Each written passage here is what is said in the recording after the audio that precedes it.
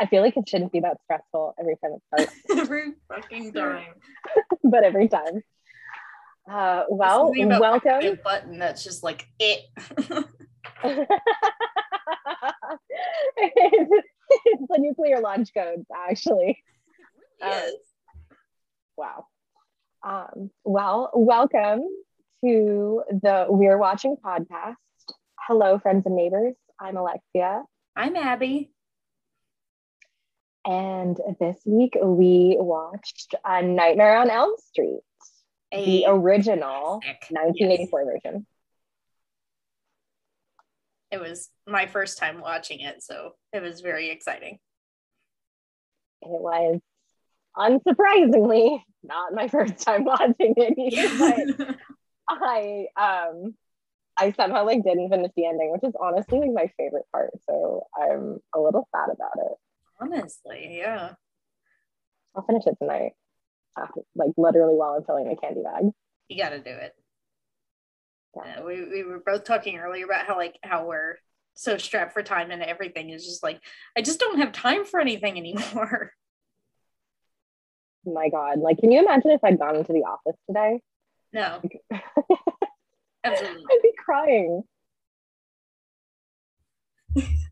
Abby also got to work the early shift, so we got to do this at a reasonable hour. Yeah. We're not at recording at midnight 30, so that's nice. Midnight 30. Yeah. It is, though. It really is. So the first couple of times we recorded, God, it was so late. Yeah. So we're tired, but not exhausted. We're tired, but not loopy. Yes. We haven't gotten loopy yet. Stick around to the end of the episode when we inevitably lose our minds and start screeching to high heavens. I mean, I don't even really think it would take being tired for me to do that. Oh, I hate saying it, but I think it's true. It's very true. Yeah, we were so excited. No, go ahead, Abby. I'm sorry. No. I was we're just so excited. We are, obviously, because we both keep jumping in, which is not usually something that happens. I mean, it does, but it doesn't. Yeah. It's weird going back to looking at you via a Zoom screen now instead of looking at you right beside me. I know. We're just sitting on my bed and I press play and then Ivy sticks his head in and is like, hello. Those are the best parts, though. Yeah. So if you guys hear any weird background noise on my end, hopefully you don't. My fiance is playing World of Warcraft and they're doing a very intense raid tonight, from what I've been told.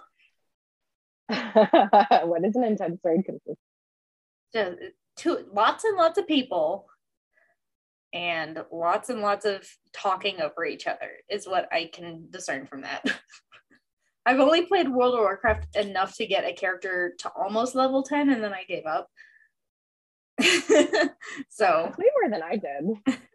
But Ariel, I think she's fully leveled up one of her characters.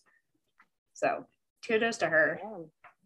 Go Ariel, because I literally watched a little bit of playing, just long enough to understand the take an arrow to the knee jokes back in college, and that is as far as I got. That's fine. I feel like that's okay. You know. I mean, you know me. I'm way stuck in my little world of books and horror films, and I did not play video games growing up, nor did you, honestly. I was not allowed to play video games unless they were educational, so I am a very fast typer. Yeah, same actually. Yeah, because my parents were like, no, you can't have a Game Boy. No, you can't play these video games. It's not educational. And I was like, man, I just want to catch Pokemon. So I would have to rely on my friends and use their games when they weren't using them. Yeah, one of the girls down the street whose parents were wealthy and they had a lovely home and things, she would let me use her Game Boy Color as we walked home. Yes. I think she had a purple one. Yes. I think my friend in middle school had a blue one, if I can remember, and Ivy has a red one, which those things our Game Boys saved us during Snowpocalypse last year when we didn't have any power or anything. We just used our Game Boys to entertain each other. entertain ourselves for hours on end. That's horrifying. Yeah. Not the Game Boy part, but the Snowpocalypse part. I'm glad you had Game Boys, because I would be like, literally, I'd be like in Renaissance times, like holding a candle up so I could read. Oh, yeah, we only burned a couple candles because we weren't sure how long it was going to last, and it wasn't enough light to let me read, even though it was daytime. It was so dark, so I was like, I can't even read a book. Sadness. The infinite struggle. Mm-hmm. It's terrible. Terrible. Yeah, how are you? How have you been? I'm good. I just got a text back and it says, oh, so provocative. So for context, Abby and I were eating before this. We jumped on the Zoom at like 8 p.m. I was like, so I ordered pizza and it's going to be here in 10 minutes. And Abby was like, well, great. Ivy and I ordered Thai food and it's going to be here in 45 minutes.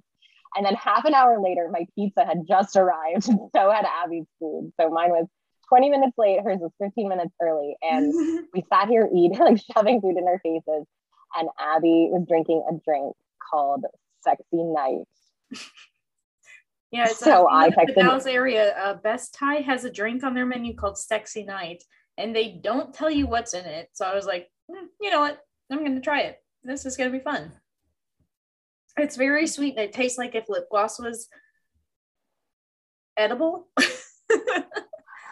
It's just, I mean, when she said that, I was like, in a good way or a bad way? Well, I showed her the convenient lip smackers that I keep on my desk. So if you have the Tropical Punch lip smackers, that's what it tastes like. I mean, as one does. So I texted my friend because I was like, what would happen if I just texted him this? So I did. So I texted him, Abby and I are having a sexy night. Please do not disturb. And Abby was like, he's going to text back, like, what does that entail? And literally word for word, the text back that I got was, ha ha ha ha ha. What does that entail? Like, oh my God, she was so right.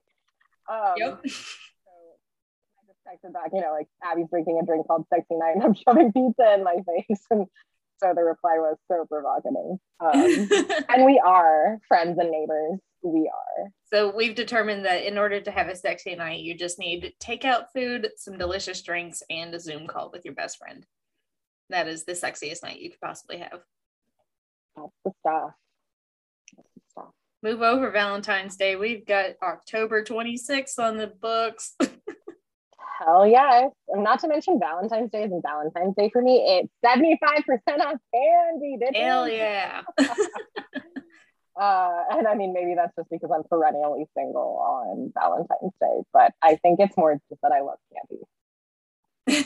Not even candy, just like chocolate specifically. Yeah, it has to be the chocolates, the good stuff. Yeah, I mean, Abby got to work an early shift. I'm about to, after this, make a bunch of candy bags for the team that I support for recruiting, and they're a bunch of nerds, a bunch of somewhat tech, mostly data nerds, and I love them. And I bought way too much candy. Candy's so good though. Okay. This is the best part of the year. It's just gonna be candy. Oh my gosh. Forever. Obviously, Halloween is the best time of the year ever, always. But you know, like whatever. Just out here single-handedly creating the list for my company's Halloween like party playlist and the movie watch list because I'm embarrassing. Perfect. Yeah. But no, you dressed up as Sam from Trick or Treat over the weekend, so that was super cute. I did. And no one knew who I was. So that was fun. God. I know. And there were a couple of guys at the party who were saying that they liked horror films. And I said, okay, well then name a horror film. Like name a horror film, please and thank you. Although in all fairness, like one of them who I think is just lovely, he was listing some pretty legit horror films. And keep in mind, this is a person that I became friends with, even though I thought he was going to be a total bro. Like, if you're not familiar with the Boston area, let me break it down for you. Okay. Very strong accents, and it can go either way, right? Mm-hmm. You can have people who are very, very highly intellectual, and you can have people who are total tools. Yeah. I was going for dirtbags, but like, you know what? All in the same area. So essentially it's a city, right? It's a city. And you know, I wasn't sure about this person because he was like very evidently like weightless and has like a short haircut, and he just looks like he's from Boston and has the strong accent, and then like a full sleeve of tattoos, but not like the kind that I investigated very thoroughly, just the kind where I was like, those could be good, or they could be, I'm an idiot and just like got them because I wanted them. And then in our very first conversation, I should have known better because my company like does an incredible job about having very thoughtful, fabulous individuals. But again, I just wasn't thinking about it. I was making assumptions based on appearance because I'm a jerk. And in this like very first conversation we had at a bar where people were like, we were several hours into drinking, and he was talking about therapy and how it's so incredible and everyone should do it, and like, why can't people be more emotionally in tune? And but in like a very soft and gentle and lovely way. And I was like, oh, I want to be your friend. I want to be your friend really badly. Okay. I love that. So that sounds so nice. I know he is precious. And so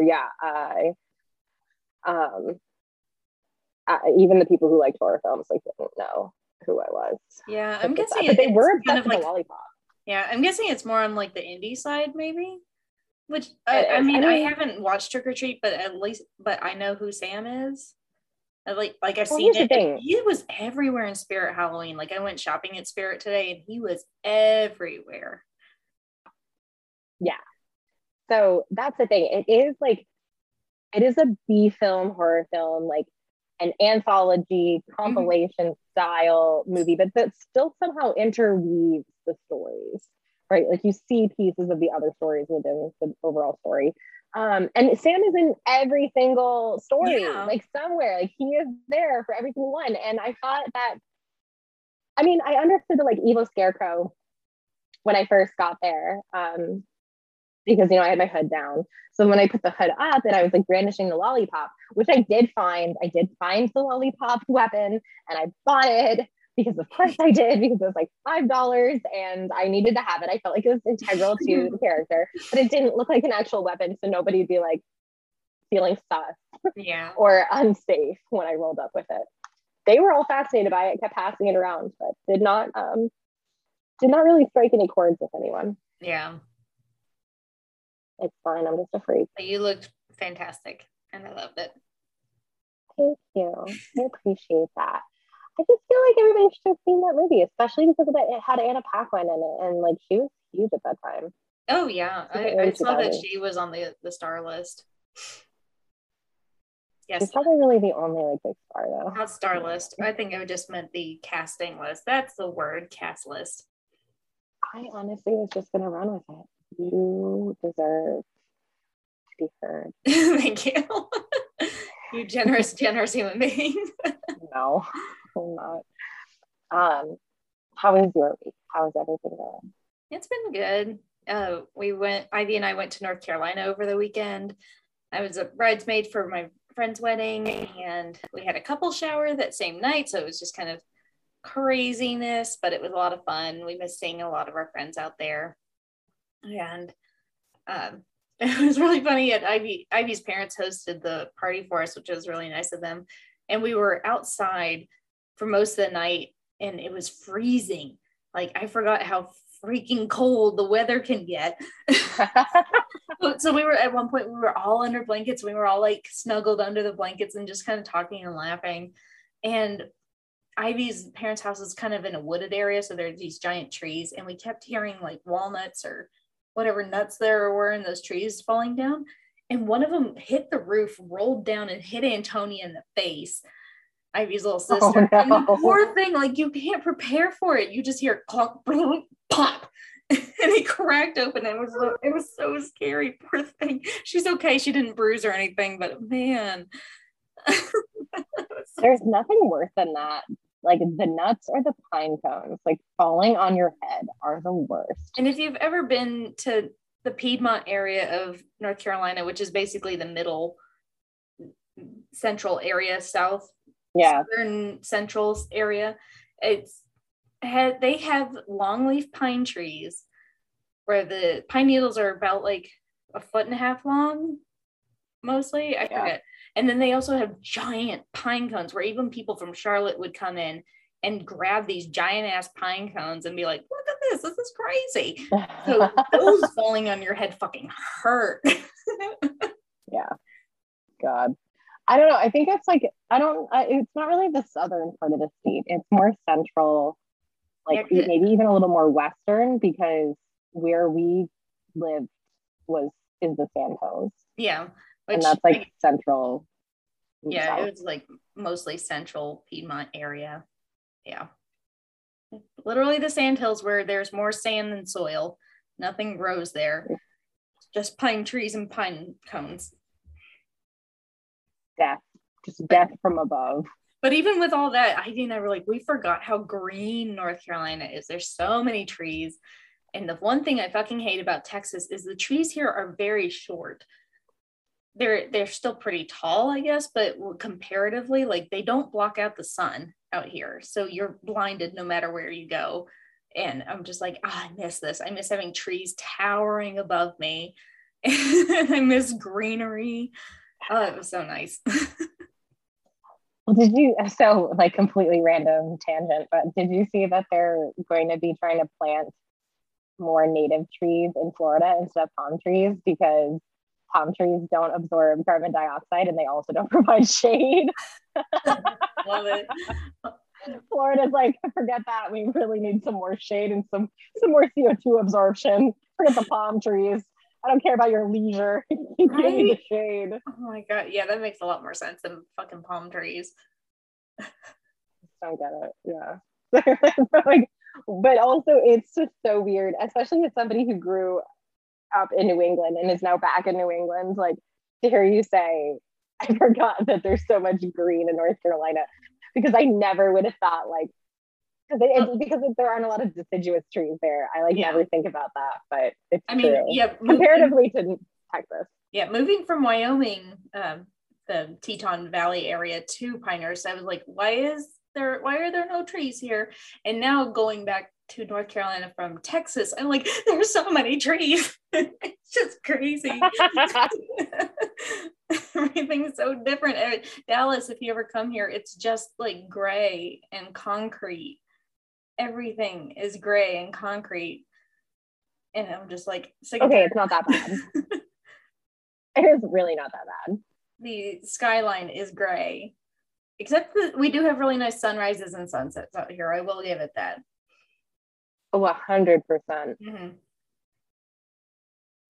It's very nice. Like that sunset when you and I were driving, and I was like, it literally looks like a rainbow, an actual gradient rainbow down the sky to the skyline. That was unreal. It was so pretty. Yeah. But we missed going to North Carolina. It was nice to see our friends. We got back on Sunday and we were exhausted. So we just napped like all day.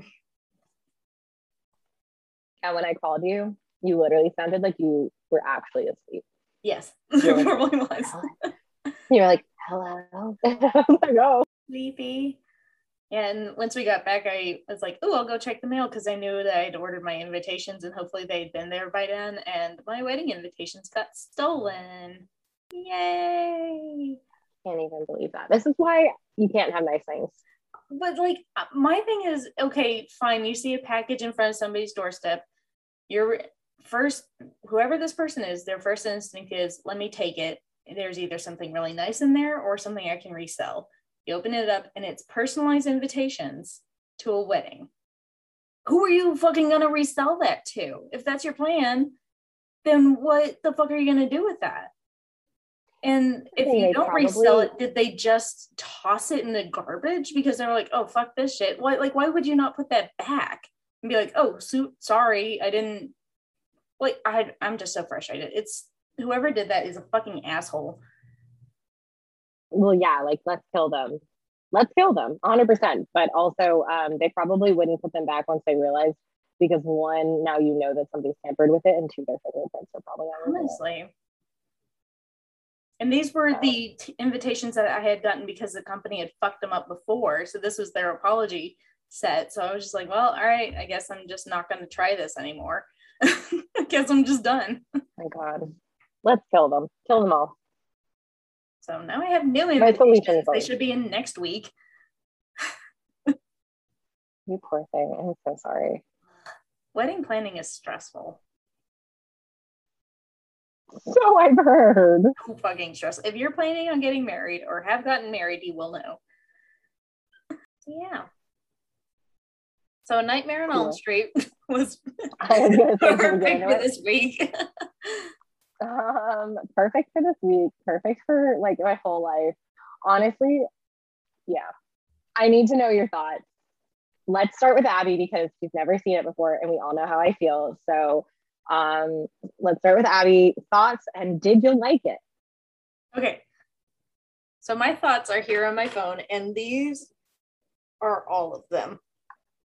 It was on my notes. It's just I can literally scroll through my notes as I was watching this movie. I was so into it. There yes. Bottom line, I do really like this movie. However, if I had ever seen this growing up, it would have given me nightmares, literal, actual, tangible nightmares. Where I would never stop thinking about this movie. Where I'm super glad that I watched it now.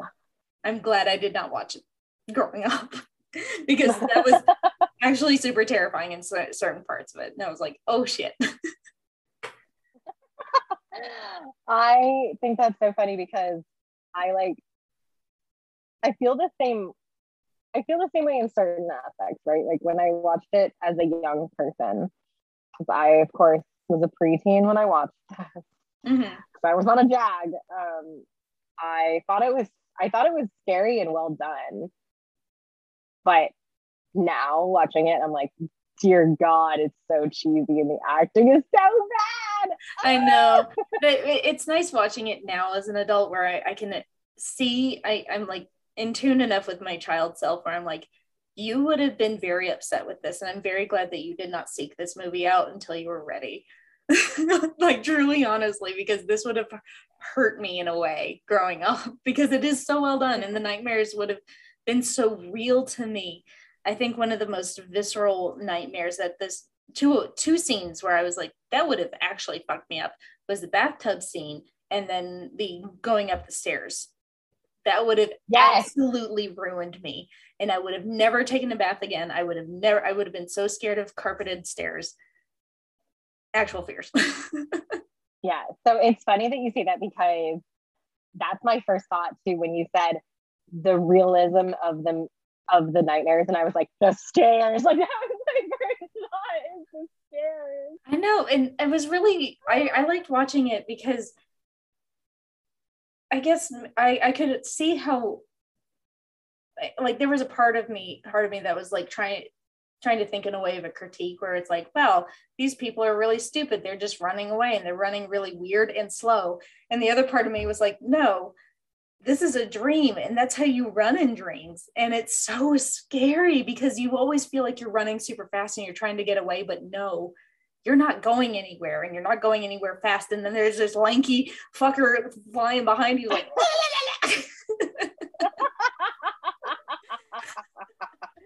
well, yes. So very succinctly put.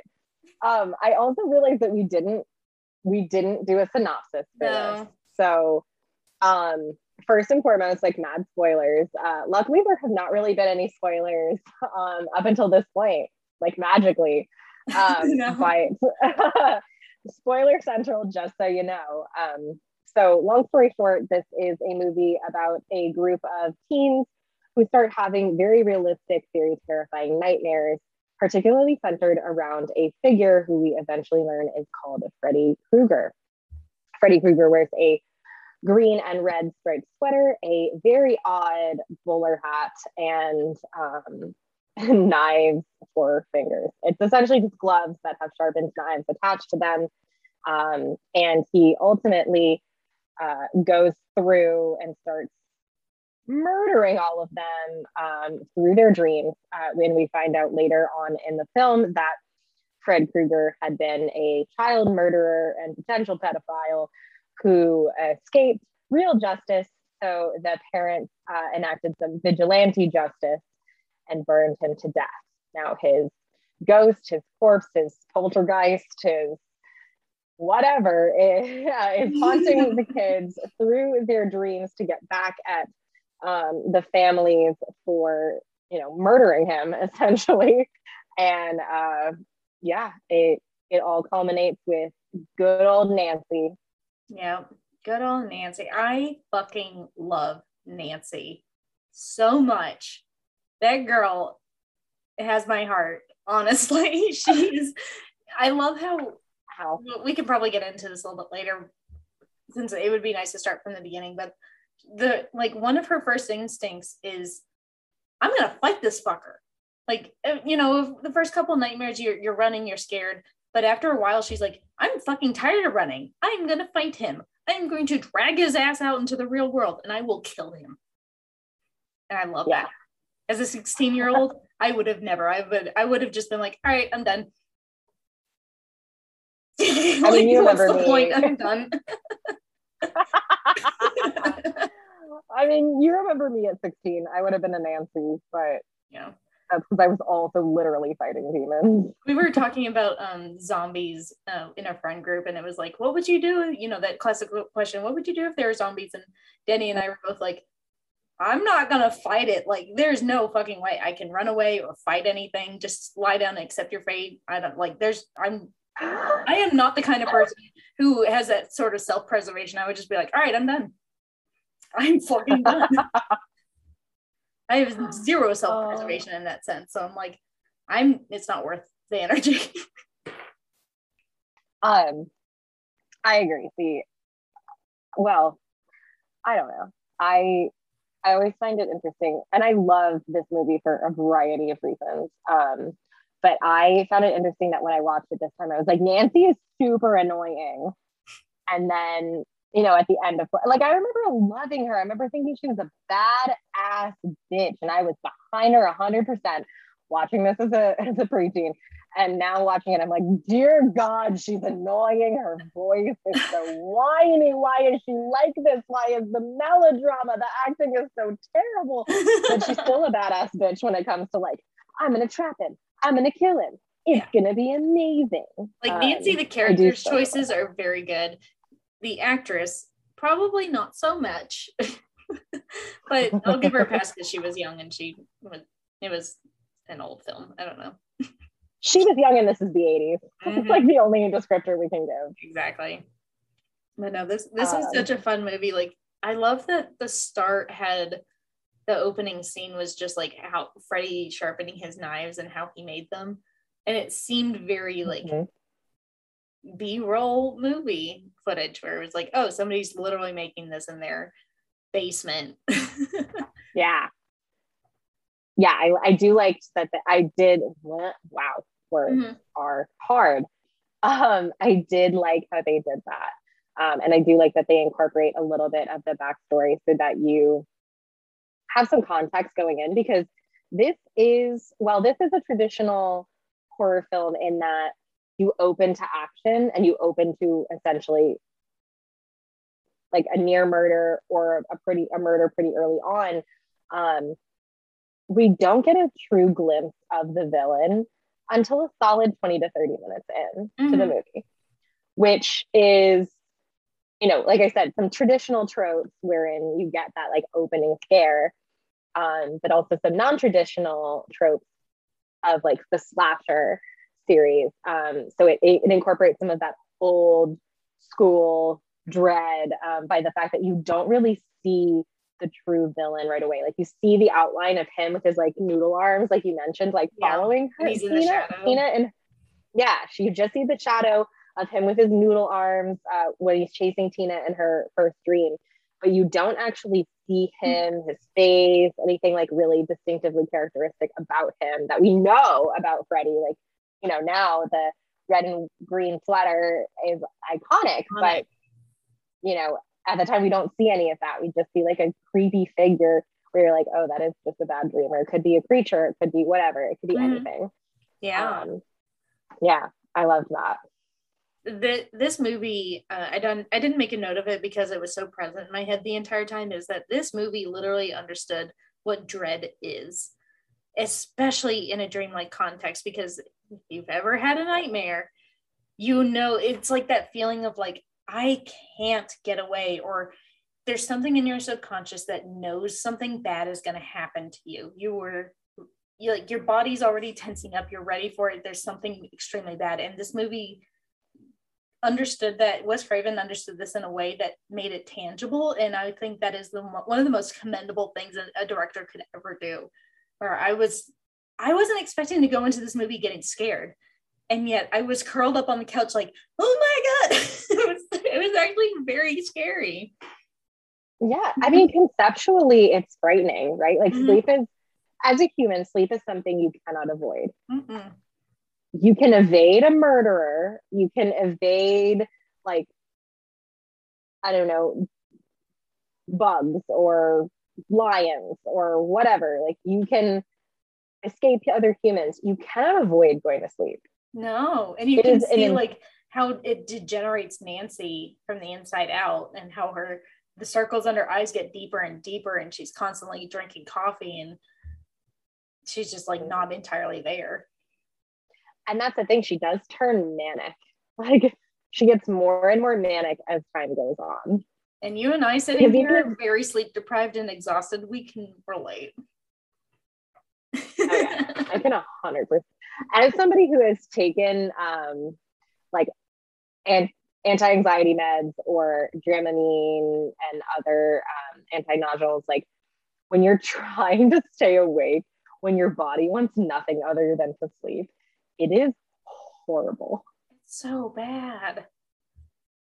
It is horrible. And especially since I watched this movie while I was exhausted from a long trip, and I did take a little bit of a nap, but I'm still very tired, and I was just like, do I want to go to sleep ever again? This is scary. Do I want to sleep ever again? Yeah. No, like Alexia and I talk all the time, basically in every episode so far, about dread, and this movie really, truly, I think, better than anything I've ever watched, got dread. It brought the dread. You can't honestly escape it. You can't escape sleep, and when you fall asleep, you can't escape him. Yeah, it's inevitable. And I mean, so for those of you who don't know, this is my favorite classic horror film. I've said it, I mean it. I said it, I mean it. As much as I love Poltergeist and Psycho and The Exorcist, like, Nightmare on Elm Street is my favorite classic horror film. And obviously it was popular enough that it spawned a mad franchise. And I had this argument actually with a guy at the party. In case as you do. And also in case anybody was curious, like my company is more male identifying individuals than female or non-binary or gender fluid individuals. It is still primarily cisgendered male oriented, despite the fact that we have a great ratio. Like, there's still a lot of dudes. And you know, I was arguing with one guy about like Freddy versus Jason, and he was like, I don't know, I played hockey, so like the mask, it's so cool, blah blah. And I was like, no, I'm sorry, I'm gonna disagree vehemently at this moment for a variety of reasons, and you're wrong, and I'm gonna tell you why you're wrong. Maybe, I mean, I guess opinion isn't technically wrong, but I'm gonna tell you that, you know, Jason just was getting revenge, and he wasn't even the true villain in his first movie. Also, spoilers, right? He was not the true villain in his first movie. And I was like, look, Jason's just here to enact some revenge on some people who are assholes to him and like probably deserves it.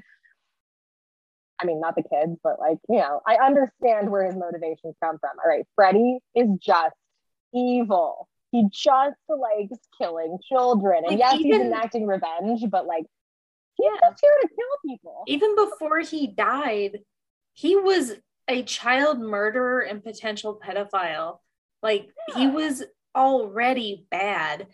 And then he gets burned alive, and he's just now a sadistic, dream hopping asshole. Like, Yeah. Like, he is just like, Jason is supernaturally gifted and like traumatized from childhood, whereas Freddy is just an evil piece of shit. yeah, like, there are two sides of this revenge coin, and it's not good either way, but their motivations are entirely different. One has a foundation and one does not, in my humble opinion. Does it really go off the rails, especially when we're thinking about like Jason X or Jason's in Space? Like, yeah, it goes off the rails. It does. Like, off the rails. Yeah, and Freddy versus Jason is just like a literal wild ride. Okay, but like, all those things notwithstanding, the original Nightmare on Elm Street is so well done in that it plays upon that dread. It has a badass final girl who isn't just a final girl by circumstance. She is a final girl by pure badassery, and also slight mania from not sleeping forever. Yeah. And it honestly has some of the best special effects of a classic horror film. Because like, Freddy's literally like cutting off his fingers, he's slicing open his belly, and there's maggots spilling out, and it was just really well done. The effects were visceral. Yes, they are. That moment where he like slices open his belly, you're not expecting it. And I remember at the time being grossed out, and I'd forgotten about it. And even this time I was like, oh God. Something about skin. Like, there's something about skin. I can handle like blood. I can handle. Oh yeah, and there's I think was it Tina who like took off his face. His face like literally came off, and she like rips on it, and it just like. Also, speaking of Tina, this movie really set me up in the first 10 minutes or whatever, making me think that Tina was going to be the final girl. It really did that switcheroo, because you really think that, okay, the movie, it's like a bunch of horny teens. Johnny Depp is literally like super sad that he's not getting to bone his girlfriend. He literally goes, morality sucks. They set it up like, you open up getting to know Tina first. She's the one who is like obsessed with this nightmare that she had, and is trying to get everybody else to be like, no, tell me what's going on. And you're like, okay, maybe it's her. Nope. It was Nancy. It ain't her. Yeah. This is definitely the introduction of, not the introduction, because I think I can't remember if Friday the 13th came out before this one or around the same time, but it's a generalized trope in slasher, particularly slasher horror films, that the second you have sex, there's the murderer. Surprise! And this film definitely does that. But as soon as her boyfriend came in, I hate her boyfriend, Rod. But as soon as he came in and they went upstairs and they started having very loud and very fake sex, I was like, oh, she's gonna die. Understood. I know. My notes literally say sex equals death, because I needed to make a point to reference that. And I actually, believe it or not, I wrote an entire thesis paper on this in college and incorporated Friday the 13th, Nightmare on Elm Street, and Halloween into the paper. Yeah. Because it's like clockwork. Like, the second they bone, it's immediate death. Like, literal murder. There you go. Yeah. And it was just like, I hated Rod. One of my notes goes, he's not funny. Like, he was literally, his introduction is him pranking the other teens and like scaring them to death. And I'm like, he's not funny. And then he starts being very rapey towards his fucking ex-girlfriend / making out with with Tina, and then they get back together or whatever. And I was like, I hate him. I hate him so much. Yeah. Why are you sleeping with him? I was just over here like, those jokes are so bad. How could you be attracted to? I could never be attracted to somebody who like isn't at least slightly subtle with their provocative statements. Yeah, he was just very much like, in your face, we're having sex now. And then I was like, back in the day when you're a teenager and you think you can just say we're not going to fight anymore, and that's that, and the end of everything, and everything's resolved. And it's like, oh boy, if only you would live to learn. That doesn't solve anything. It helps nothing.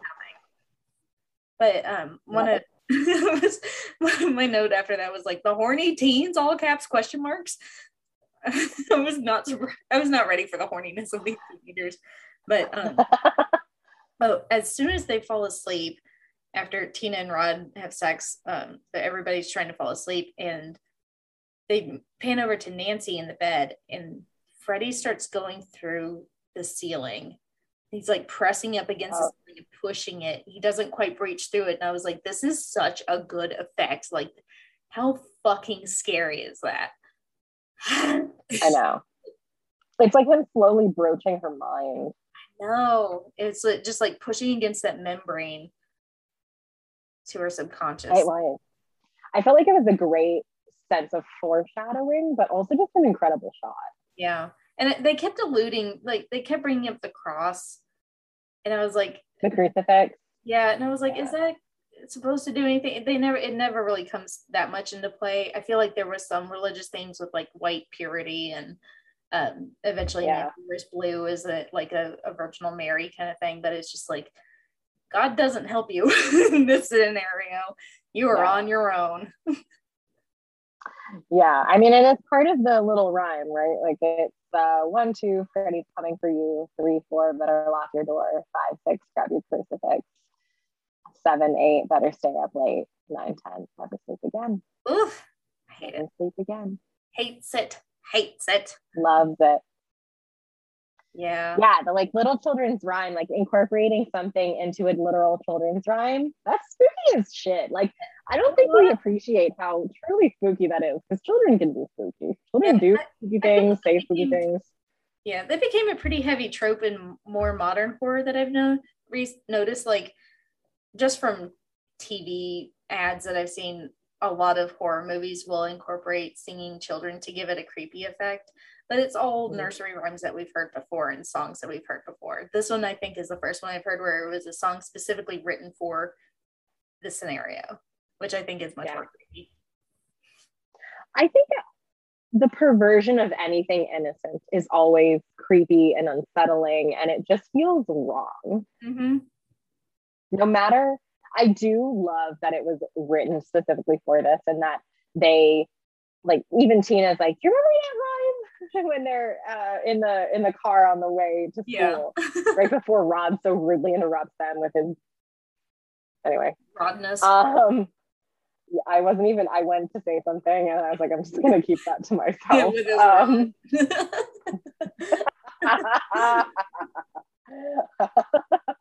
Perfect. But yeah, and she's like, do you remember that rhyme? And they're all like, what? No. But it's a perversion of the innocent, and of course with him being a child murderer, that in itself makes him the greatest devil that ever lived, and here we are. I thought it was very poignant in the very end, where they're in that delightful dream sequence, and there's the little girls jumping rope, and it's like they're the ones who died. Like those are the poor little kids that he did end up murdering when he was alive, and they're forever stuck here. It's unsettling. It's not heaven, and it's not an afterlife. It's just like Freddy's dream world where he gets to do whatever he wants. Wow. I think that's another thing that they did incredibly well with this film in particular is the transition or lack thereof from waking to sleeping. Yes. I think that because that's truly how it happens, right? Like 1 minute you're watching TV and the next minute you're waking up 4 hours later, like what happened? But it just happens like that. And all of a sudden you're asleep and things are happening. And I think that happens a lot in dreams too, where it feels so realistic that it doesn't really factor in that you're sleeping. You're unable to dissociate from that dream. You're in it. Oh yeah. Your subconscious is dragging you by the leg through whatever it is that's happening. And it's very hard to be cogent enough to be like, I am dreaming and I need to wake up now. Oh yeah. Even like that sequence where Nancy wants to have her boyfriend, whose name for some reason completely escapes me. Where is it? It's Johnny Depp. I've always called him Johnny Depp. Fun fact is, this is also Johnny Depp's first movie. He was so cute it's with his the first movie. Yeah, he's adorable. Anyway, so when she tells him she wants him to keep a lookout or follow her or whatever, and she's running down the street and she calls back and he like peeks his head around from around a tree, and she's like, okay, cool. And then like at one point she turns around and he's not there anymore. Theoretically, he was never there with her because she's been dreaming the whole time. But when she like reaches out, she knows that he's awake, and then all of a sudden he's not in her dream sequence anymore because she's asleep. So I was over here like, is Nancy telekinetic? Like, what is happening? Not telekinetic, because that would be moving things with her mind, but like, is she telepathic? Mm-hmm. What is happening? How is she aware? I mean, I know it's a dream, so and it's a horror film, right? Like, we have to suspend disbelief pretty much constantly in the movie. But I thought that was incredible. They did an incredibly good job about that throughout the whole movie, and then well into the climactic finale that left it open for. Exactly. And have you ever had sleep paralysis? I don't know. I've had very intense lucid dreams, and I've woken up where like I was too scared to move. I don't know if I was actually experiencing sleep paralysis. I think I was just frightened. There was one night, and if you look at my bedroom, this might be too much information, but my side of the bed kind of is nearer to the door. And I remember in a dream, there was like a little boy there, and I turned my head and I'm in my bedroom. So it's almost like lucid dreaming. I physically did turn my head and I looked over, and there was a little boy there standing on the side of my bed looking at me. And it's just that strange, it's the weirdest feeling because it was horrifying. This creepy little 8-year-old looking boy, and he's just standing there, and in my brain I'm like anticipating him reaching out to me or saying something, and I can't physically move, and Ivy can't hear anything. He's sleeping right next to me and I'm terrified, and it is the weirdest fucking feeling when you're like, oh, this is what sleep paralysis is, where I can't move and my brain is screaming and this person is either real or not real and I can't tell. So yeah, this movie did such a good job of like, it blurred the lines. Truly. Yeah. And the thing is, like, that what you're describing is literally my nightmare. Mm-hmm. It is truly my nightmare. I am. Ugh. I can picture him right now, just like thinking about him, just standing literally right where my chair is, just looking at me in the bed. Nope. That's a big nope for me. I'm good. I think I'm good. So yeah, there are a lot of these dream sequences. Like it's like the universal fear of, you're going somewhere and you get trapped, or you're running down a hallway and you can't run fast enough. Yeah. And it was a very funny. I used too, where I was like, oh shit, there's a lot of blood here. Yes, it is a very bloody movie. It does remind me a lot of dreams I used to have as a child, where I would be running from some unnamed evil, but I could feel it at my back. And it was always about protecting Leah or saving Leah. And there was one dream where we were in the house in Massachusetts, and we were out playing in the yard, or like in the street, as we did. We had a neighborhood full of kids, so we were always playing. So anyway, we were playing out, and like the dream was we were playing out in the street, and all of a sudden a shadow passed overhead, and I like knew something terrible was coming, and I like ran with Leah back to our house, and I like forced her up the stairs and inside, and I was trying to follow her up the stairs, and I felt myself get like shot in the back. I don't know, it was just like a zing in the back, and then I woke up. I know. But I always had all sorts of dreams like that where like I would be saving Leah, and a lot of the time I did not make it. It was very upsetting. So I can't, like, this preyed upon my insecurities of being unable to control my own body. It's when you just are like, I'm out of control and I can't wake up and I can't do anything. The inevitable is upon me. And Freddy is inevitable. Because it's like that point where you might be in, it looks like your world, but you're in his world whenever you fall asleep. But he has control over everything. Yeah.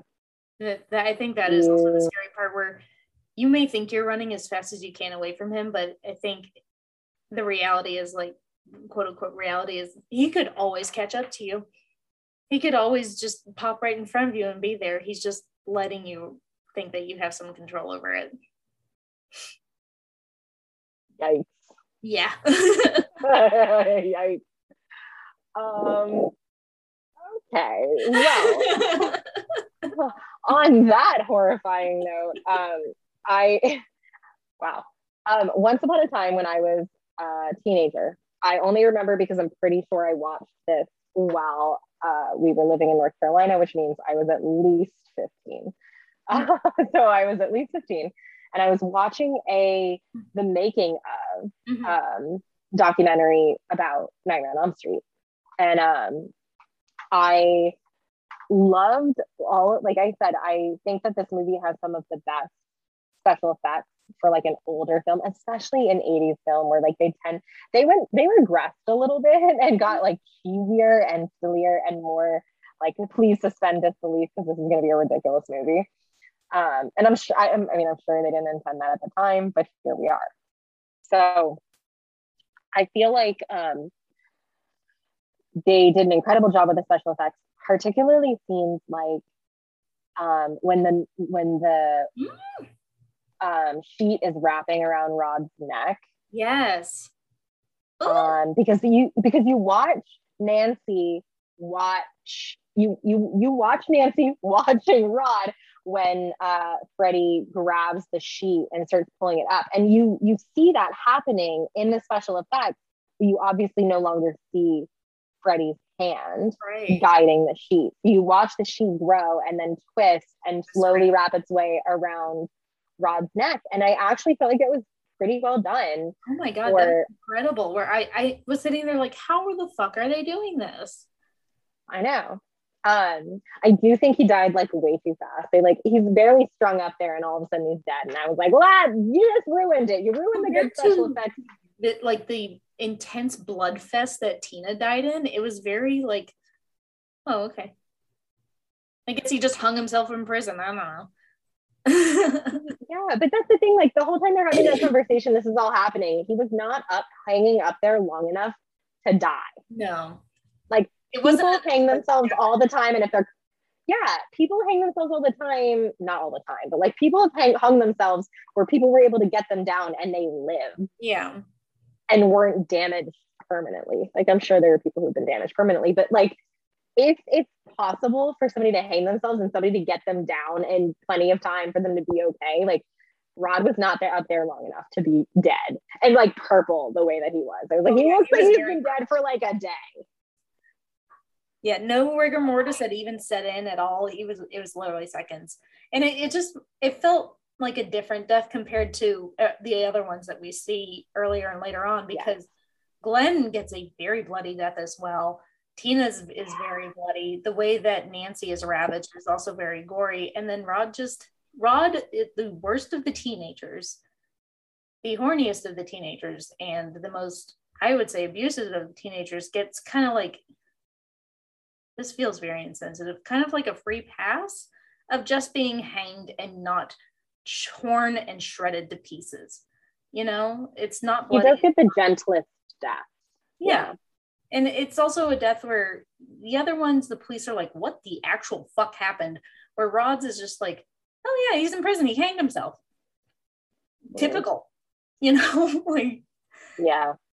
He just, their only conclusion to that was he just doesn't want to admit that he killed his girlfriend. So of course he killed himself. And the other deaths are like, we can't explain this. This is crazy. Sorry, it was just your face.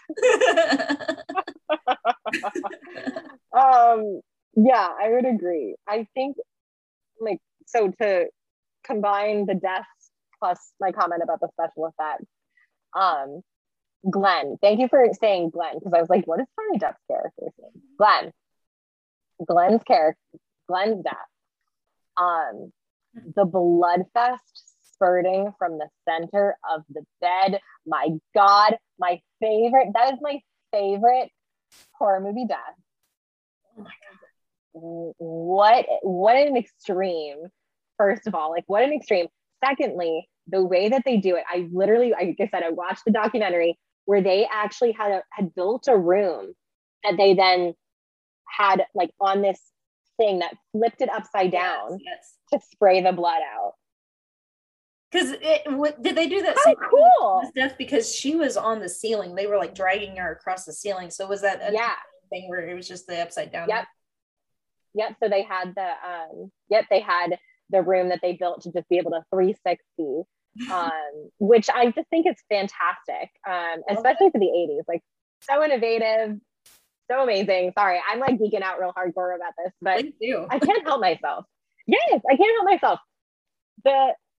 The spewing of because it made the blood spewing out look so realistic because it's really eruptive and not like right. And it reacts very realistically. And also the fact that they just had like a room that's fun and they can do so many things with it. And again, I know that this is like has been done many times since then, but it was so innovative for that time. And you're just thinking like, what kind of amazing, creative human being thought, hey, we're going to have blood spurt out of this bed. We're just going to flip the whole fucking thing upside down and we're going to do it that way. Like that. We're just going to literally build death on screen. Yeah. We're going to take the like astronauts training apparatus to a whole new level and we're going to make a horror film with it. And it's going to be great. We're going to make this super intense and insane.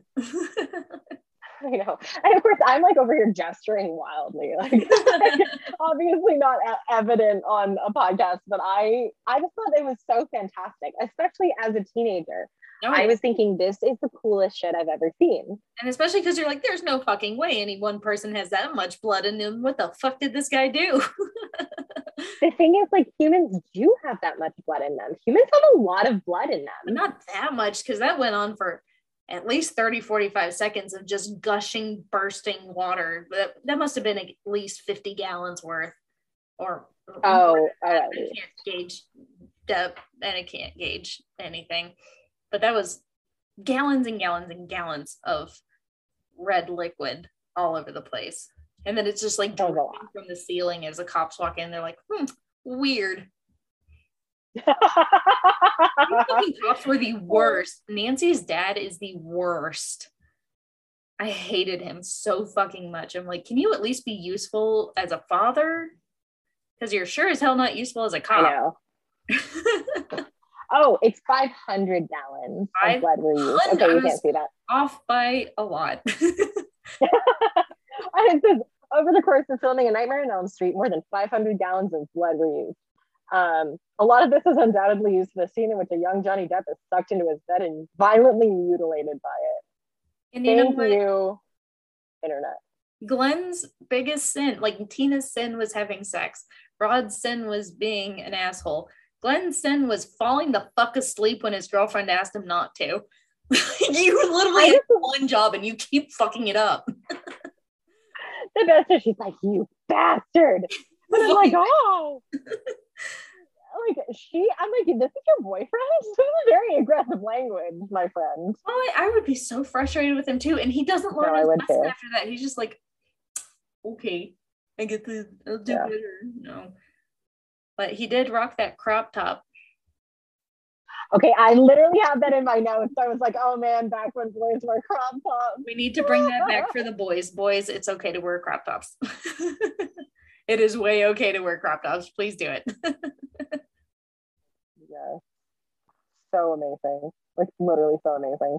I think one of my favorite quotes regarding Johnny Depp's character was when Nancy's like, well, they're talking about how to kill Freddie when she's like, I'll bring him out of my dream. And he's like, well, what am I supposed to do once he's out here? And she's like, you're a jock. You hit him with a baseball bat or something. He looks at her like, stupid his face because all his brains is just hair. I mean, it's a gorgeous head of hair. So, there's that. Wes Craven cast Johnny Depp because his daughter thought he was hot. Aww. She wasn't wrong. I love that.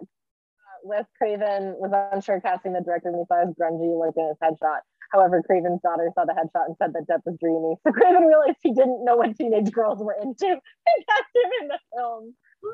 There was something I was listening to that was something similar. Oh, it was about James Franco in Freaks and Geeks, because the casting directors, apparently they sent out this request that they wanted very average teenager to play this role in this TV show.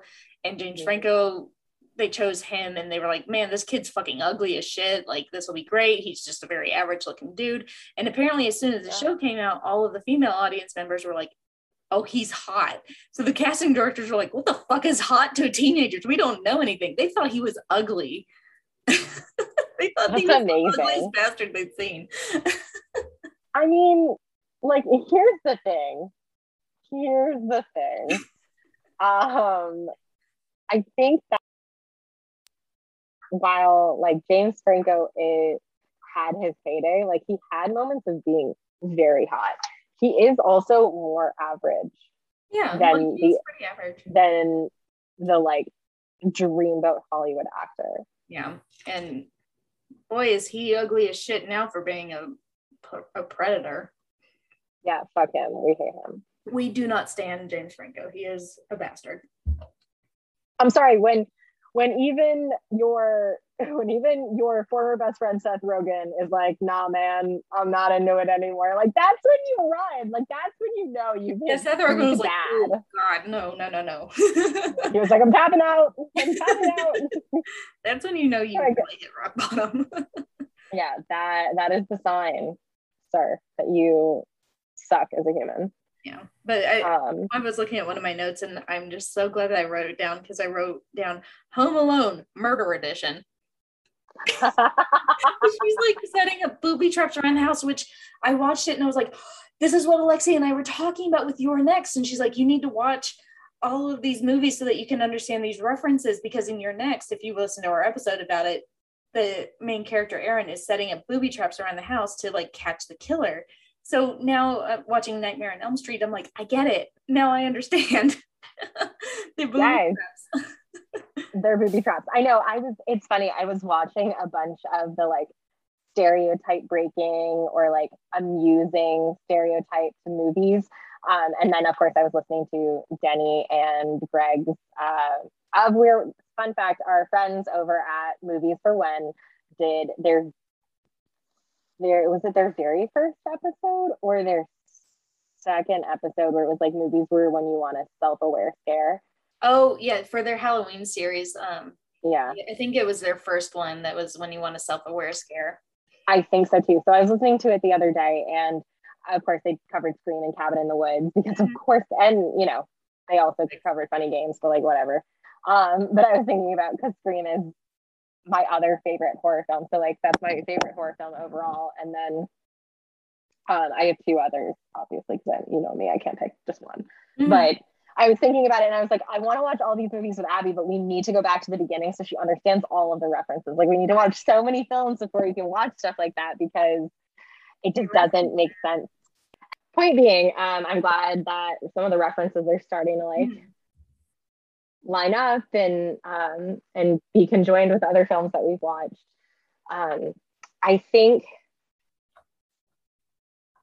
they still really played into like the sexualized theme of the 80s, because I was thinking about that super sexualized shot of her in the bathtub with the knife fingers. Like, I don't know about you, but when I'm in the bathtub, like my legs are under the water so that I can get the most out of the bath. Like, I do not have my legs splayed open like I am ready for business. Like, it was just a lot. No, that part was a lot. And like yeah, him like reaching up between her legs with the knife. Why? What purpose did that serve? What purpose did it serve? Because he Like, she could literally have just been just like grabbed her by an ankle and dragged her down, but they had to do that, like super sexualized right between the legs shot. So, and I'm like, why is it that my vagina always has to be threatened? right? Why can't Why? we leave her alone? She's going through a lot already. Yeah, like why is that why is that the first thing in that film? Like, yes, she could have just been enjoying a really lovely bath, and then all of a sudden she's yanked underwater because she's accidentally fallen asleep, rather than us having a shot of her falling asleep and then the fingers coming up. Yeah. Like, yeah, we get it. She fell asleep, therefore she's prey. Okay. Like, you could have easily just continued with that really good sequence of you having her not realizing she's fallen asleep or being shocked because she's fallen asleep and he's about to attack. Yeah, exactly. Alas. FFS. They were just like, no, we're gonna go in this direction with it. And it's like, you don't have to. You do realize you don't have to. Yeah.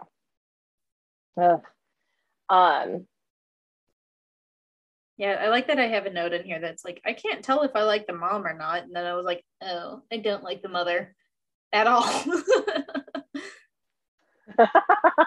I didn't like the mom the whole way through because, again, she was even more melodramatic than Nancy was. And her hair was a fucking mess the entire time. It was.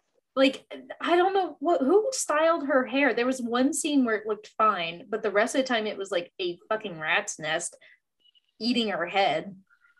And there was that one scene where they were at the clinic and they're talking to the doctor, and Nancy has her nightmare and she brings Freddie's hat back. And I thought in that moment, okay, mom gets it. She's going to start believing Nancy because this is absolutely bizarre. They've actually witnessed something that they can't explain. So you have to be on your daughter's side after that, right? No, apparently not. Apparently you just have to keep calling your daughter a lunatic and drink an entire bottle of vodka. Okay, I literally loved when Nancy called her mom out on her alcoholism. Oh my god, that was amazing. I think there was one note where I was like, Jesus, okay. I think I wrote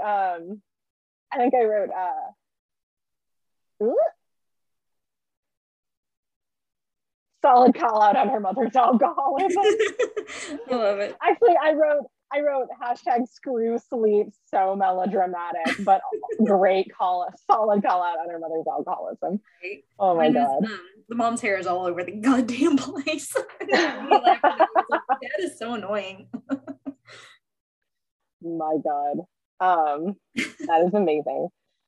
I just loved how cheesy some of the acting was. Like when the dad's like, we need to get her some help, we need to get her some, I don't know, something.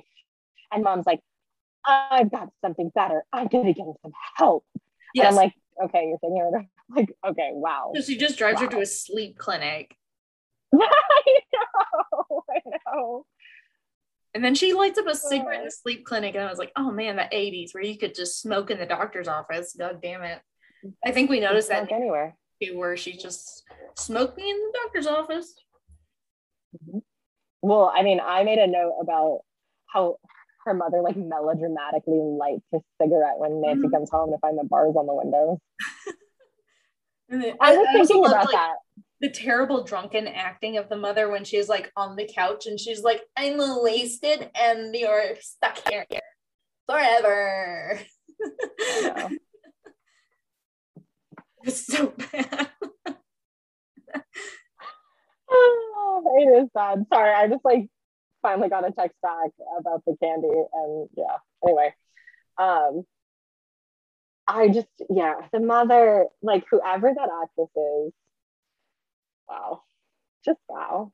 She was dedicated to her craft, at least. That's all I can say. The thing is, I want to know, did a teenager help write the screenplay? Because the way the mother acts and the interactions between the teenage daughter and how oppressive her mother is, I feel like they were written by a teenager. God, Mom, you don't believe me when I'm saying I'm going to be murdered in my sleep. Yeah, they by just the person that you readily admitted that you also murdered. right. She like the fact that her mother like withheld that information and was like, so I did something kind of weird a few years ago. Burned a man alive. To be fair, he was killing kids, but this is who that is. And also, I still don't believe you. Glad we have this chat. I know. I don't understand how you managed to find the like a photo or evidence of the exact profile of the man I murdered 20 years ago, but whatever. I mean, it wasn't 20 years ago, whatever, but her mom keeps the fucking glove in the furnace in the basement. Like what? I'm talking now. She seems like the serial killer who's keeping trophies. I'm just saying. Maybe, yeah, we don't know her mom's backstory at all. They probably never get into it in the sequels. I don't know.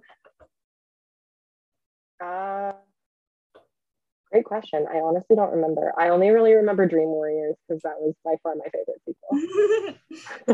No regrets. I also think one of my favorite scenes is when I think it was right after Nancy got pulled into the bathtub and she's like, oh, I'm fine and whatever. So she goes over to the cabinet and takes out these pills that say literally stay awake pills on the front. My note was like, this is the exact opposite of Bella Swan drinking a bottle of NyQuil in Twilight.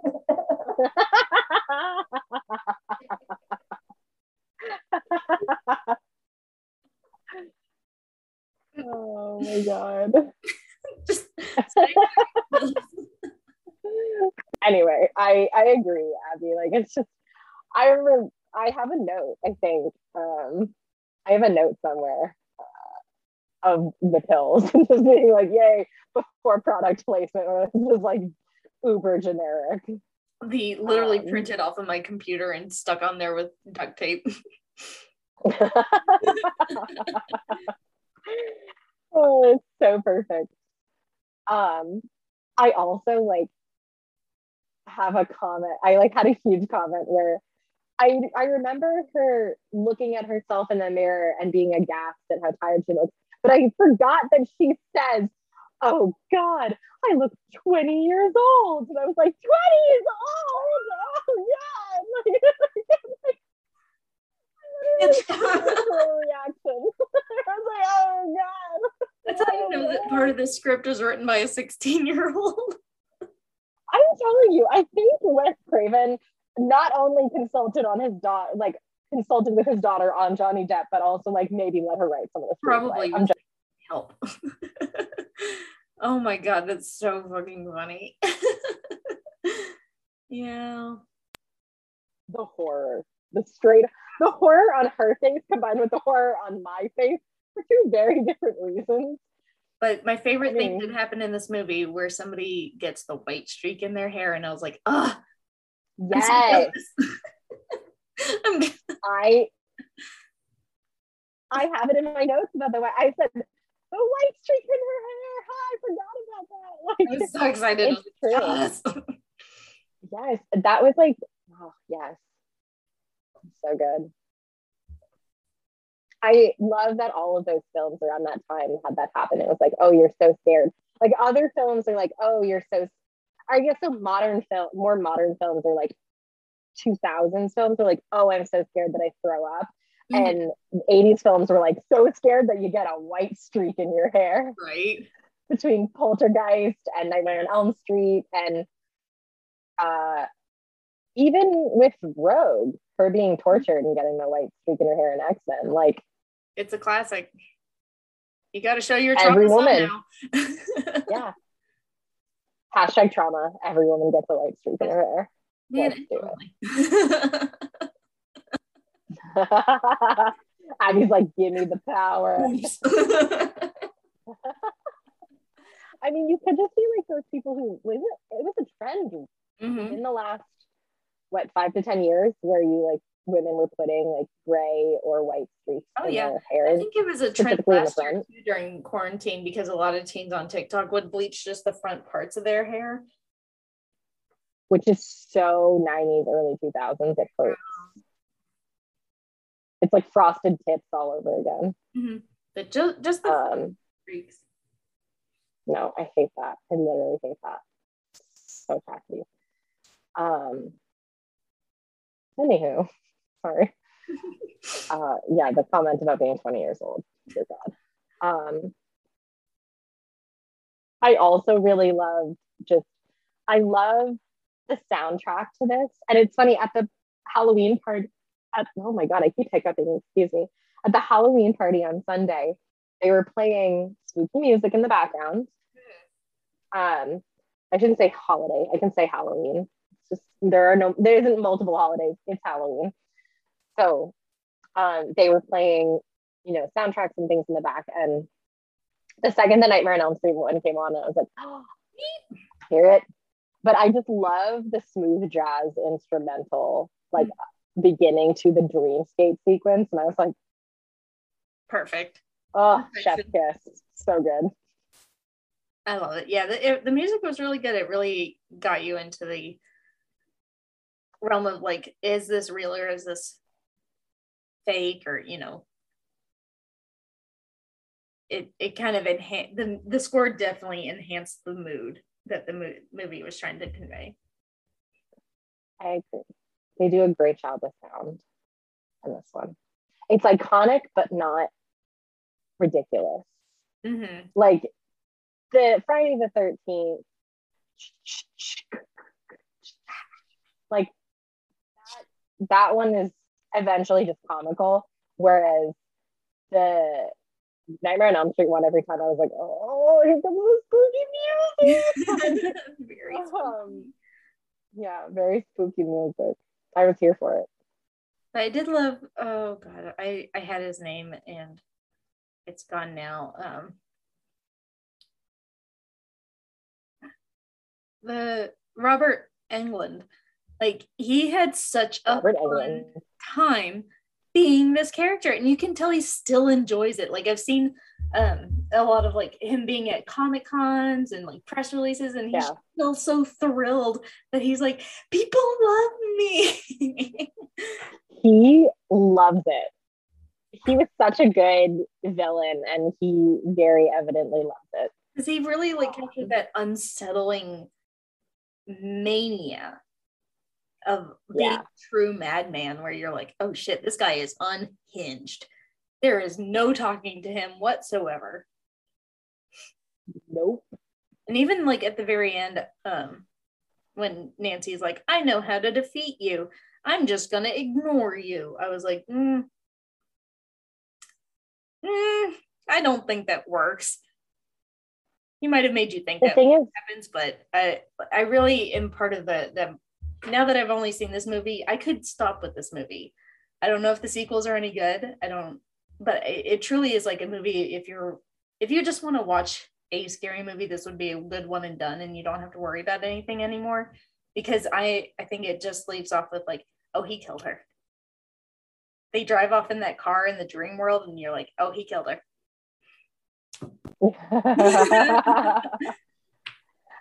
So I love everything about the ending, but I do love the whole like I did love the empowerment of, I know you feed on my fear, so I'm gonna just ignore you. And originally Wes Craven was going to have a happy ending, and in some ways I wish he did, and in some ways I'm glad he didn't. Yeah. They wanted to open it for future sequels, which like I get. In some ways I think it would have been cool to be like the power of mental toughness, and like the fact that this girl is just a straight up badass and that's how she defeated him would have been awesome. Mm-hmm. And not one of those like, well, she just was the only virgin, therefore she didn't die. But I do like that they really brought it back of like, sometimes the villain doesn't die. Yeah, sometimes he just lives on and is haunting forever. Mm-hmm. I'll get the rest of the neighbor. And the thing is, Robert Englund was in like a bunch of ridiculous movies after that. Like he's in Urban Legends in the late 90s. He's in Zombie Strippers in 2008. He's in like several of the really terrible, really late Lake Placid sequels. Like God bless Robert Englund, truly. Like, he He is seems a like a darling. champion. Yeah, he he really is.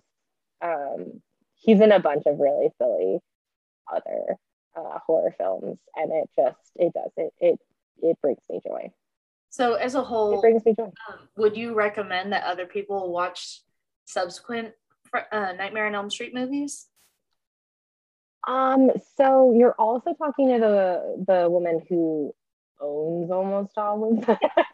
So the answer I can't. is That's the thing though. Like when I think about the ones that I actually watch, I watch 1 through 3, and I wouldn't even say that the sequel is particularly great, but Dream Warriors is great, and almost like in a category of its own in a lot of ways. Um, and then Freddy versus Jason is just like a madcap wild ride for no reason, but every reason at the same time. So like, take it as you will. But I would say that those are the only ones that I return to. Okay. I'm trying to think, like, because again, I own all of the Nightmare on Elm Street. I own all of the Friday the 13th, and I own all of the Halloweens. Um, New Nightmare wasn't terrible, but not great. Yeah, I would say the OG, potentially Dream Warriors. No, sorry. A Nightmare on Elm Street, potentially the second one. Like, if you really want to go for it, go for the second. But Dream Warriors is great. And then Freddy versus Jason is a trip. So just watch a couple from each franchise and then go watch Freddy versus Jason, because why the fuck not? Okay. So I think on the podcast, we probably won't get into those unless we're still doing this for years down the line and we are absolutely like bottom of the barrel trying to spread. But yeah, the thing is, like, Dream Warriors wouldn't be bottom of the barrel. Like that I would do. The others, like, yeah, I don't know if it's worth it for you. There are other movies that we would definitely watch before we get into that. Okay, there are like 1,000 movies before we would watch before doing a sequel. But I forget what business it is, but like a prominent media, like pop culture news site, posted their top 135 movies of or ever or something like that, and apparently the very last one on the list was Friday the 13th, and I was like, that's kind of ballsy of you guys. I'm sorry, what? Putting Friday the 13th dead fucking last? Okay. They're just trying to start fights and conflict. What if I kill them? Yeah, like, what if I kill them? You probably could. So yeah, we'll probably reference Nightmare on Elm Street from now on, because that one is a big blueprint, which I can definitely see now for a lot of horror films that we've already watched. Yeah. I also love that they did still incorporate, like, it was scary, but they also incorporated some silly things. And all I can think of is Rod's eulogy, where like the priest is like talking about how those who like hurt will like reap what they sow, essentially. I'm like, damn, what the hell? Well, like, way to be like, he was a bad guy and deserved what he got, but also like, oh, how tragic, a young man died. Like, it was so bad. Did they not give Tina a funeral? Because this all happens within the span of like a week, right? Yeah, it's a very. I guess Tina just didn't get a funeral, or we didn't see it, or something. I don't know. But I have. Oh, so Tina's death in itself is not that horrifying. Like, Tina's death in itself is not that horrifying, because it's mostly done like under the blankets, and it is all very traumatizing. Although it is traumatizing when she's like on the ceiling and then she just like falls, and somehow the room has been covered in blood and you don't really know how it happened. I would say that's not what gets me about this film. What gets me about this film, and the spookiest fucking part of this movie for me, is when Nancy falls asleep in class and Tina is literally there, wrapped in the like that construction style plastic, The body and bag. like then yeah, but I don't know, it like doesn't even look like a body bag. It looks like construction area plastic that she just happened to be wrapped in, and then she's literally standing there bloody AF and then slowly being dragged down the Dude, hallway that part where they picked to up the her legs and like dragged her in midair, it was insane. yeah, that is by far one of the scariest scenes in movies to me. Like I remember being legitimately scared when I saw it as a teenager. Even watching it now, I'm like, oh, it's still spooky. It Mhm. is. It is by far one of the best scary scenes, and it is definitely the one that gets me from this movie because everything else I can like kind of laugh off. Yeah, Um, like I really can. I can laugh a lot of it off, and Johnny Depp's death scene is just like pure, just joy. not joy. Like it's yeah. I mean, it is. It's joy, but that whole sequence is just horrifying. Because it's literally you're traumatized from your best friend being found shredded to death, and then you just look over and there she is in that bag, and she, Spookified. Nancy, terrifying. Don't do that to me. Don't do that I to would never. me. I would never. Never do I that. would never. I would never. Um, I would never. I yeah. So thoughts on this movie? Would you watch it again? Mm-hmm. Absolutely. Is is it worth our viewership or listenership time? Yes, I think if anything, this would be I have to watch this every Halloween movie. Like this and the movie Halloween are like the ones where you're like, okay, this is the season where I need to watch these movies. What a commendation Mm-hmm. from Abby. I know.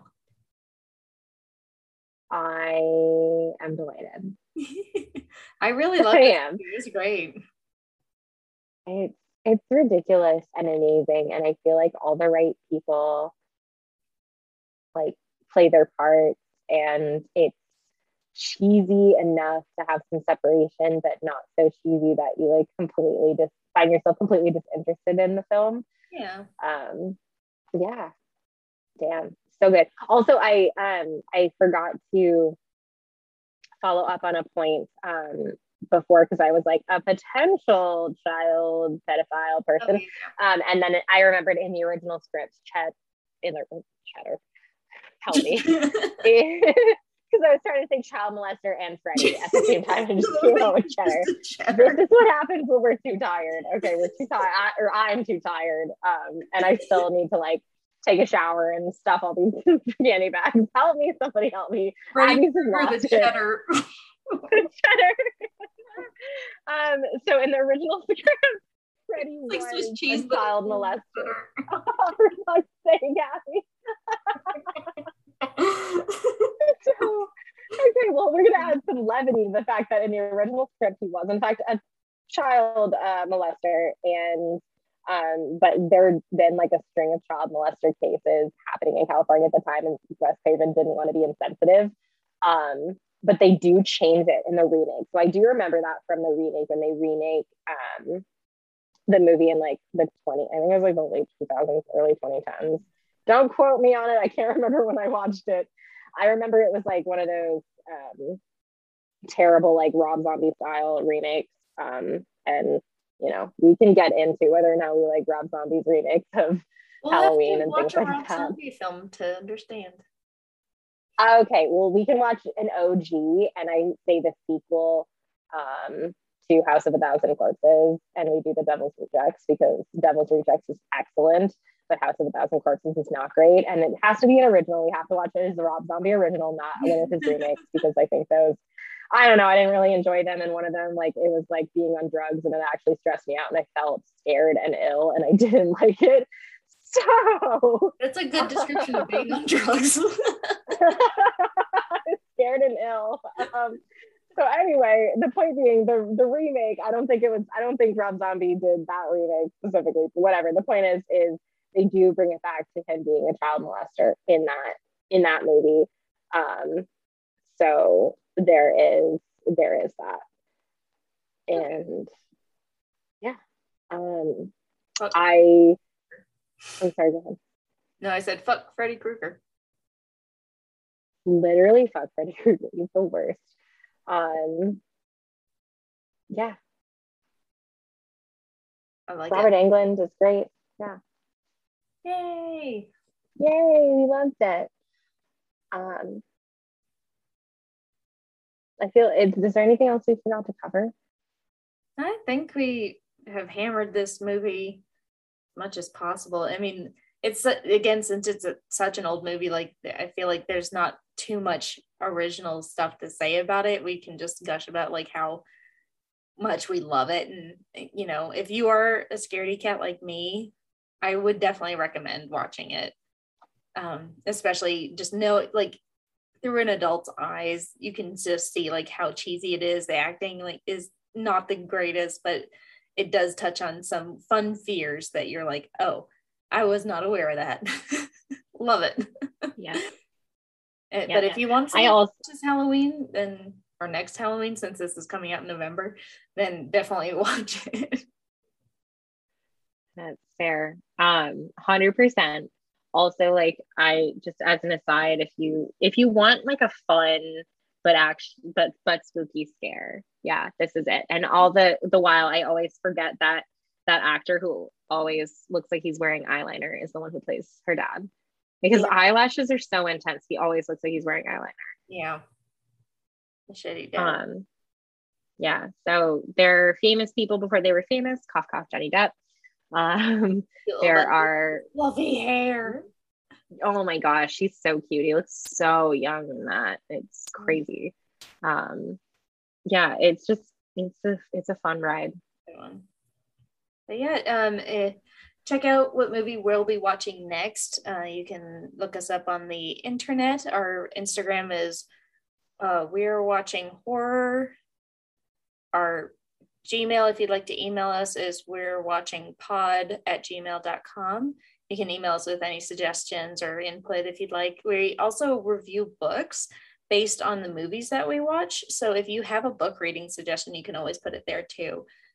We post those mostly every Friday, so keep an eye out for that. You can find us on Facebook on We Are Watching Horror. No, just We Are Watching Podcast. It changes so much.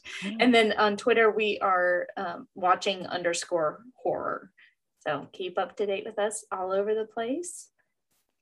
And I literally can't even understand how you memorize all of that. You're like, oh, I messed that up like slightly. And I'm like, you're the one who's memorized all of it. I don't have any of it done yet. It's always some form of watching, and there's no apostrophe in the we're.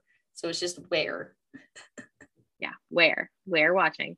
Also, yes, please check out and or recommend books for us because we're huge lit nerds. And also, I literally had a mild heart attack when Abby sent me a text that was like, Amy Lukovic liked your post. And I was like, no! I know, that was so much fun. Yeah, as soon as I posted that, I did tag her in it.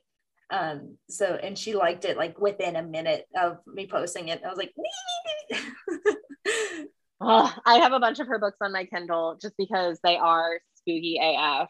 Like they grossed me out and actually spooked me, which is like, if you know me, it is very difficult to do. And I mean, grossed out in like the best sense. I was like, what is this that I'm reading? This is horrifying. I read the description of it and I was like, what the fuck are you reading, Alexia? Like it's a YA book, but it's about a teenager who gets pregnant and is like living in the prairie basically by herself, is what I gather from the synopsis. And I was like, holy shit. Yeah. Yep. I read The Women in the Walls first, and I was like very disturbed. And I was like, all right, well, we're gonna try Daughters Unto Devils now. And that one by far, like, I felt like was the most like, what the fuck am I reading? Why is this amazing but also horrifying? Yeah. And the books make it.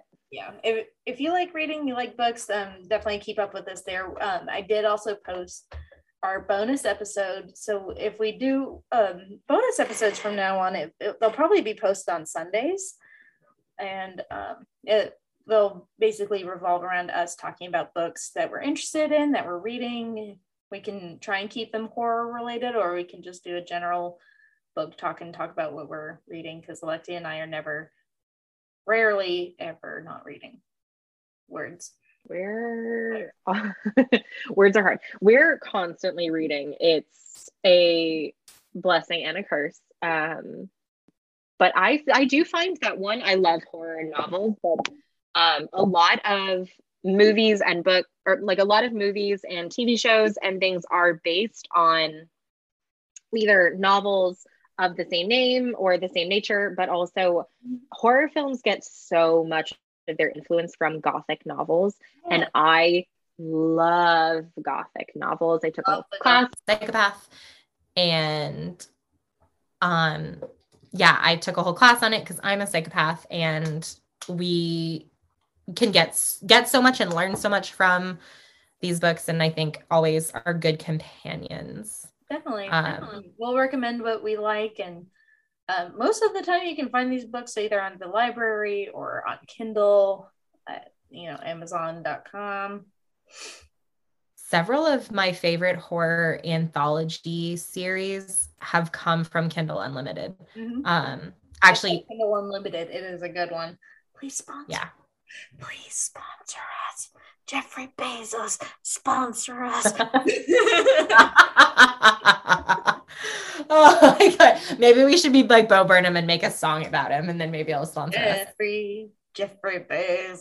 That I like literally wanted to start singing, but then I was like, nobody wants to hear me sing, so I'm just not gonna do that. Come on, Jeffrey, you can do it. Pave the way, put your back into it. Now we've just devolved into nothingness. No, I like, here's the thing. If we decide to do a book talk, I already have like 6 books in my brain, like lined up, ready for me to talk about, because there was one anthology series that was incredible and I loved it. And and it's female written. So, come at me. And it is by far one of the most innovative horror anthologies I've ever read. So now we got to do that. Yeah, we got to do some book talk. So we'll be talking about that soon. And again, follow us on the social media. Keep up with our happenings and goings on. And I'm going to continue working on our fine friends at Movies for When, finishing up their podcast. But their spooky season ones have been incredible. I have never laughed so hard as I did at the episode where we recommended the worst horror film to them. And Abby and I had a big fight over it because I'm an asshole and like would not back down. That your pick did, like, since I have such a limited background on horror movies, I was like, I just know one that I didn't really care for. And you're like, no. This one sucks. Meanwhile, this one was so bad that I watched it my freshman year of college, and one of my best friends in college, he has yet to let me live it down. Like, I kid you not, has yet to let me live it down. He used to bring it up all of the time. Every time I like fucked something up or he wanted to be annoying, he'd be like, hey, remember Frozen? And I was like, I hate you so much. Oh yeah, talking to Greg and Denny last night, they were just like, that movie was fucking trash. Please listen to their episodes. Greg and Denny are both hilarious individuals, and they're really great guys. And I think their next episode in their spooky season, it'll be out by the time this airs, is the best movies to watch for Halloween. So yeah, please listen. Like I said, I've never laughed so hard at an episode about bad horror films. Right. But I also haven't laughed so hard at a podcast in a while. So please listen. Their spooky season collection is fucking fire. Mm-hmm. And we appreciate their support. So thank you, Denny and Greg. You all rock. Everybody go listen to ours, go listen to theirs. Please be our friend. Follow us on social. Tell us what to do. Please do. And on that note, how do we sign off of this? I don't know. I guess I would say, don't forget. We're watching.